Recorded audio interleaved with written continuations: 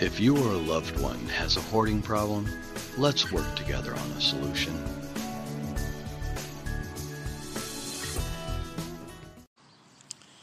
Hello everyone, my name is Tammy and this is Tuesdays with Tammy, and I decided to do this a little differently today. Usually I do Tuesdays with Tammy on my podcast and then release it, so today we're going to talk about it here and then I'll add it to my podcast, The Hoarding Solution, which is on Anchor and Spotify, and I'll add a link here later as well. But today I wanted to talk about thank God for my grandma, or I called her Grams because she didn't like the term granny, and I always knew if I used that term that it was a sure way to get some negative attention.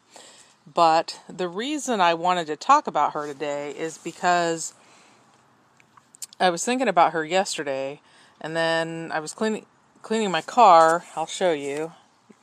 I have this little ring that was hers, and I don't know why it was in the little storage compartment in my car, but anyway, it made me think of her. And so, on some other conversations today, sorry, way too much face there, there was some discussion around grandparents, and I realized what a pivotal role she played for me when I was a kid. And, well, more specifically, as a teenager, when she moved closer to where I lived.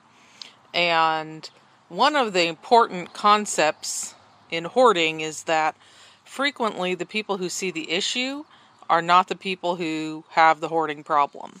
And so the peripheral people are grandparents, neighbors, friends, church members, youth group, pastors, firefighters, other first responders,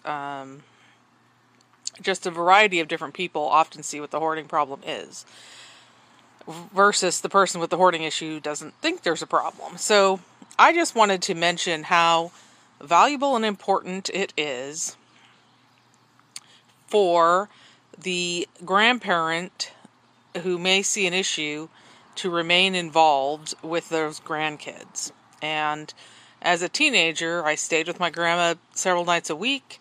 I had my own little room there. I did laundry there.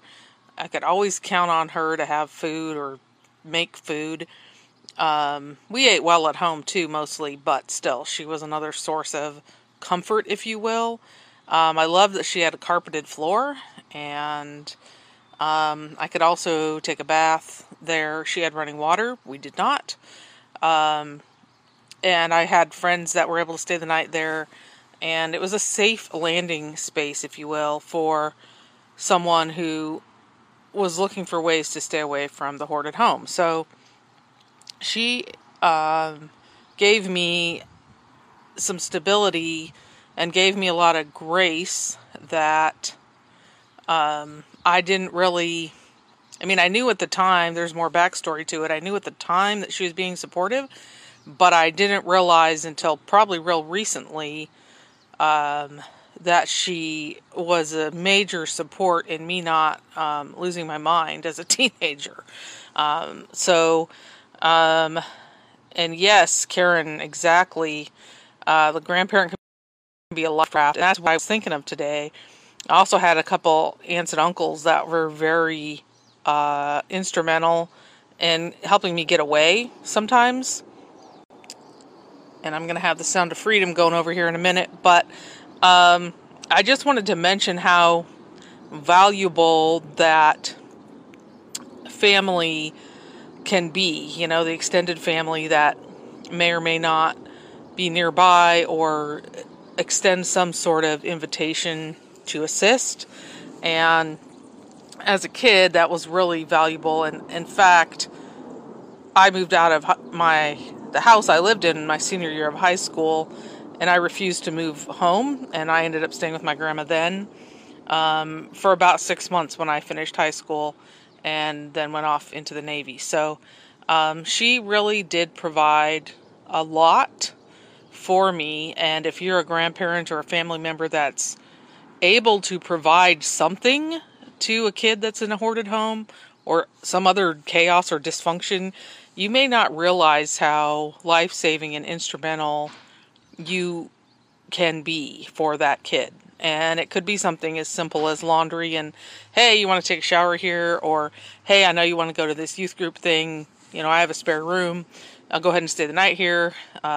We lived out 10 miles outside of town, so getting a ride or getting transportation was often problematic. So being able to stay with her solved a lot of those issues.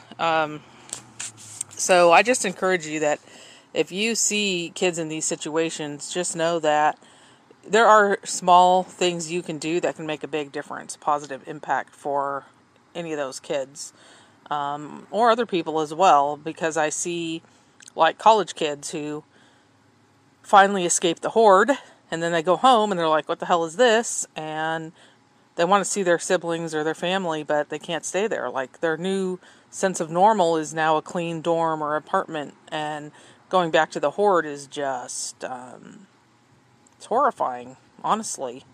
So anyhow, just know that there are some things you can do. And again, I'll be adding this to the Hoarding Solution podcast, which is on Anchor and Spotify. And so anyway, I just wanted to share my thoughts today about how thankful I am for my grandma, Janet, and for the level of care that she gave to me. And she's actually been deceased for quite a few years now, but she really did provide a lot of support, and I'm very grateful for that. So anyway, thanks so much for stopping by here, and I hope you have a great day. And this was Tuesdays with Tammi.